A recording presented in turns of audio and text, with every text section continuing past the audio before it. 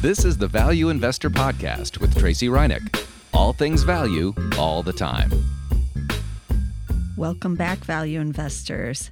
So Berkshire Hathaway had its annual meeting this last weekend, and you know what that means? That means we're going to talk about it, and we're going to talk about Warren Buffett, his investing styles, and all those good things, because so much comes out of this meeting now. Because as he's gotten older, Warren Buffett has decided to share his wisdom with the world as much as possible, and that means he's doing multiple rounds of interviews now. I saw him not just on his usual CNBC interviews, but he was also on Yahoo Finance for quite a long time. They had a documentary on CNBC about him, and they're now putting the Berkshire Hathaway meeting on live television. So you could watch for hours over the weekend, and I'm sure many of you did, like I did. But there's a lot of takeaways we always get from these meetings, which is his point. And I thought we'd talk about one today. So the media has been going gaga since the meeting and the reveal that Berkshire Hathaway has bought even more Apple. So Apple's now its largest position. And if you recall, Buffett first started buying it in just 2016. So that was just 2 years ago. He's finally in on the Apple story.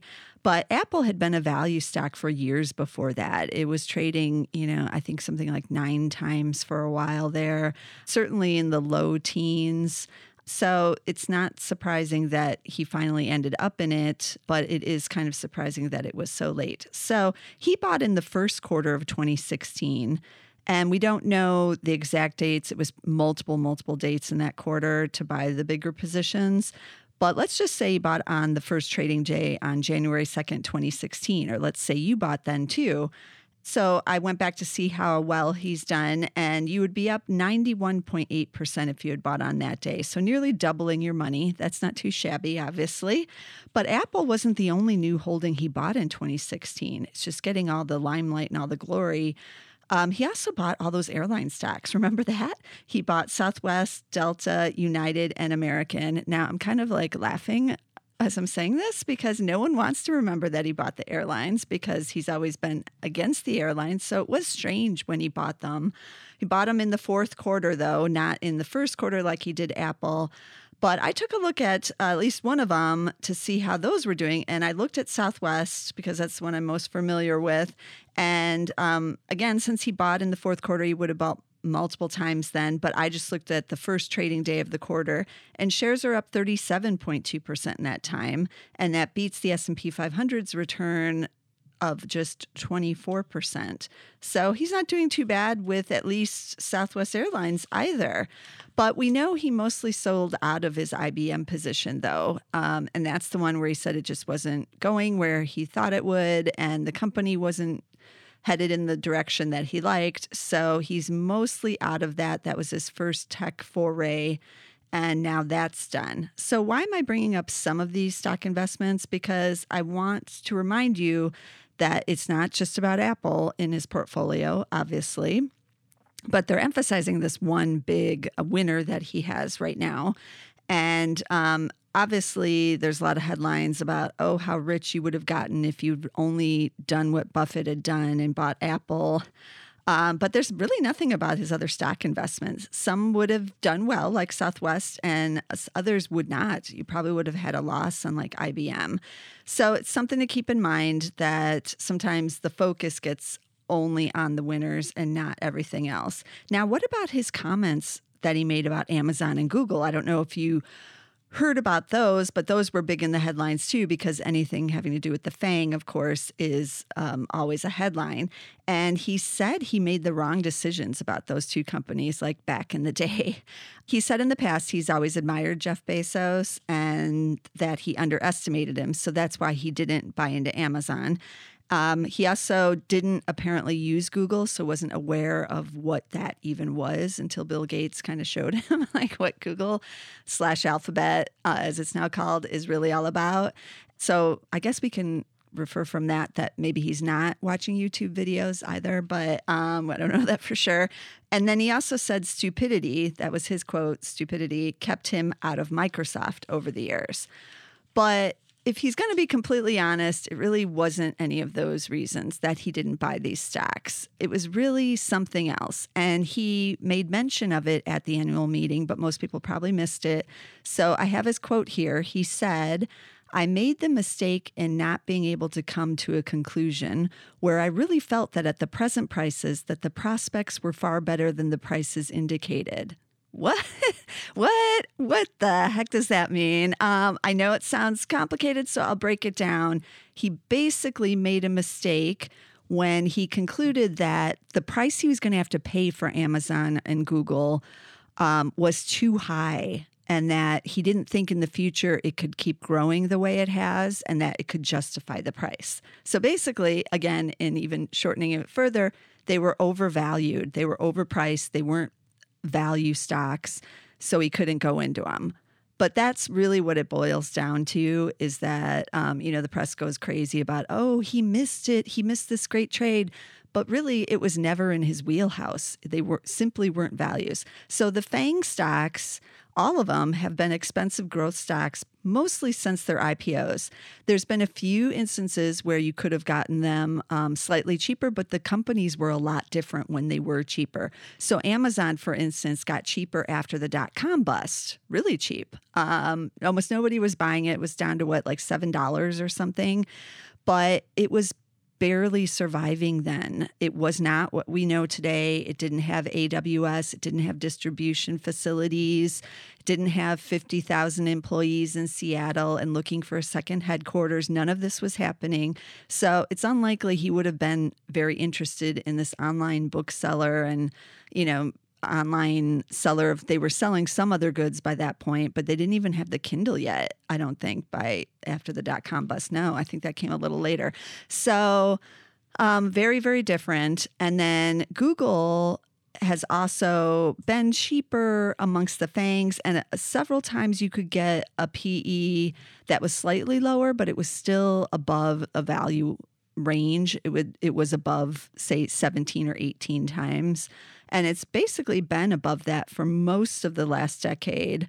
Again, there might have been one or two times, maybe even during the crisis, 2008, 2009, when you could have gotten it much cheaper, but you got everything much cheaper back then. So Buffett went in and bought his typical value stocks at that time, which were obviously the banks. That was a big buys of his back then. So Buffett has value investing principles that he doesn't really stray from, and those have made him rich. They've made him a billionaire and one of the greatest investors of our time.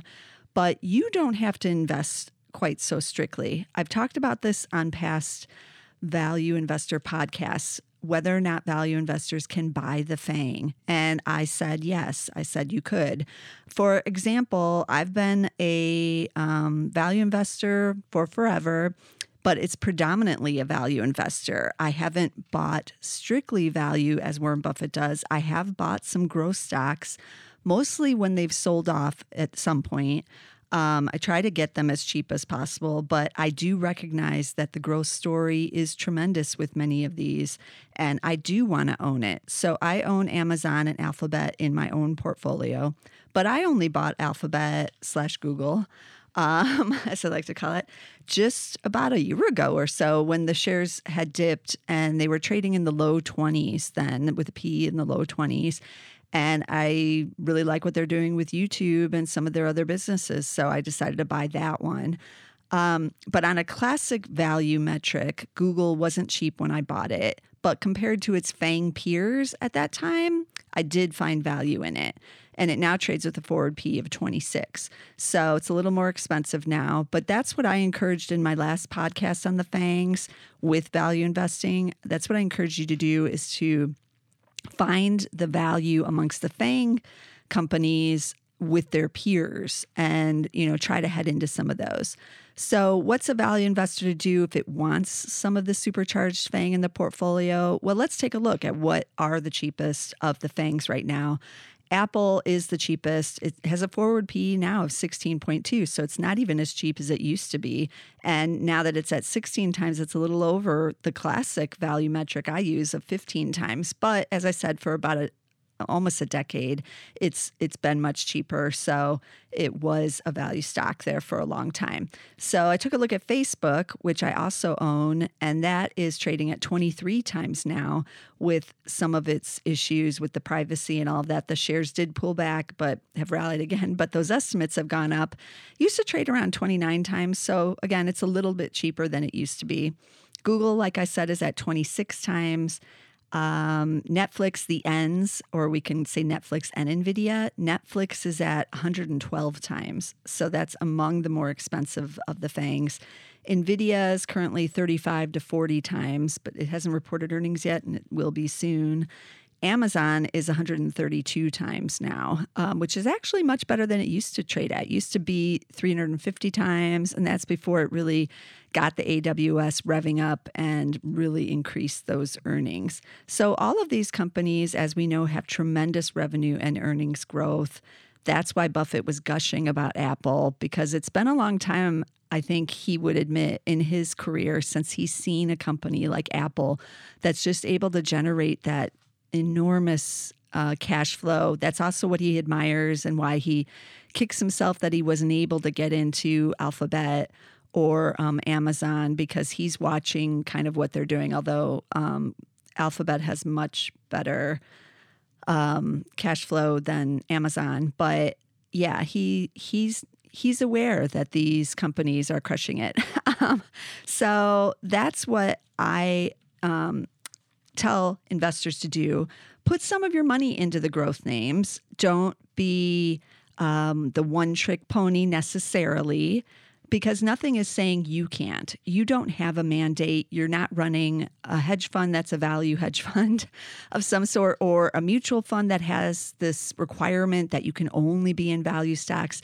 You're not running an ETF that is the same, where you're limited. So, bust out of the value with a small part of your portfolio. And I think you'll have more fun with your investments if you do that.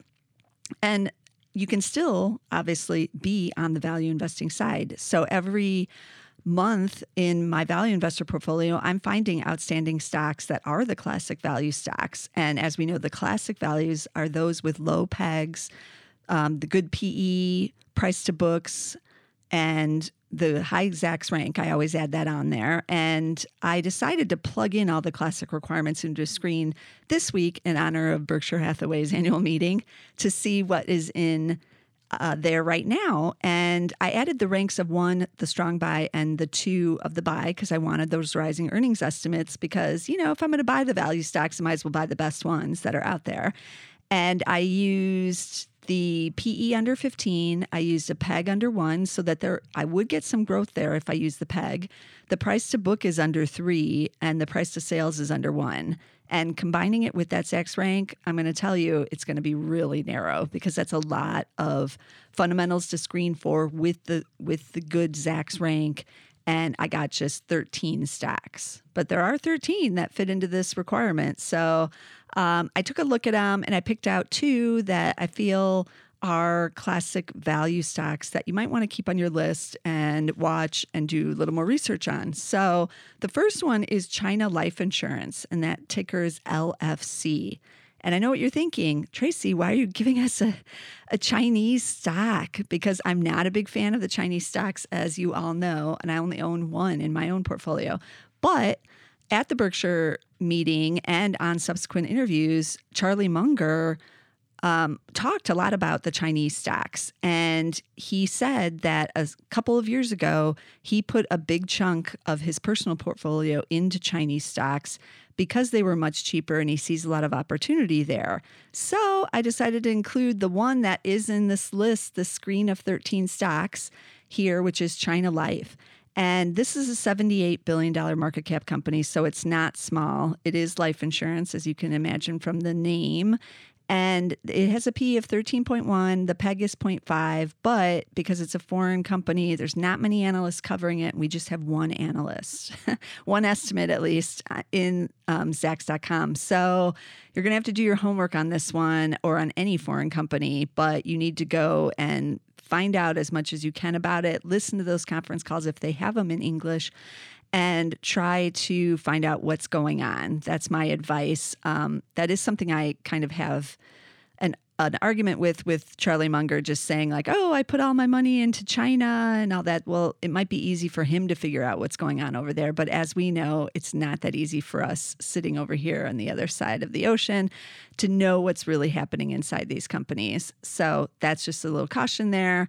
But China Life does fit the classic value parameters. And then a second company is Jacobs Engineering Group. And this ticker is JEC, and they just merged with CH2M, and they now have 77,000 employees. So they're pretty massive. They just reported their earnings, and it was a good quarter. The building infrastructure and advanced facilities boosted them for the quarter, but they're seeing a rebound in areas like energy as more construction and engineering is required in that area. So some of those cyclical areas are starting to boost up. They did raise full year earnings guidance, so I like that. PE is just 14.1, and they have the PEG of a 1. So their earnings estimates are going to change a bit here because they just reported. China Life, too, by the way, hasn't reported yet. It's reporting on May 10th if you're listening to this.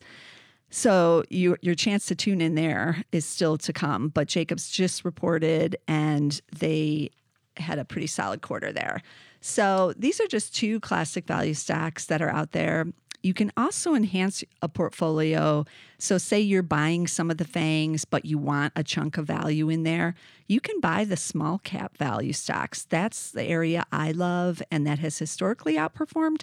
So ETFs are a great way to get that kind of diversity because, as I've said in the past, it's really hard to go out there and buy like 20 small cap value stocks. It's hard to figure out which ones you should buy, and that's a little more risky because the small caps are more volatile and riskier. So the ETF is a good way to go. You might want to look at the SPDR S&P 600 small cap value. It's SLYV is the ticker. They have an expense ratio of just 0.15%. And as always, you want to keep that expense ratio, as low as you can. But I recommend that one. There's several others you can also look at, including the Vanguard, but the Vanguard one has a lot of growth in it too. That ticker is VBR, and I own that one in my own personal portfolio.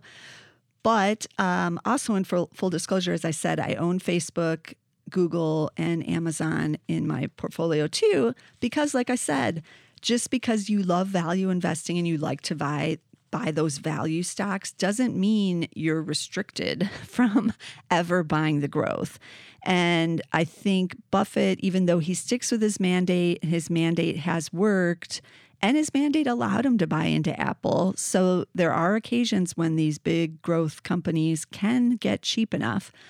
But for the rest of us, you might want to take a dip of part of your portfolio into some of these growth stocks. It's not going to hurt you, obviously, and you can still buy your favorite value stocks on the side, which is what I like to do. So you're not betraying your value fundamentals by dipping a little into growth there.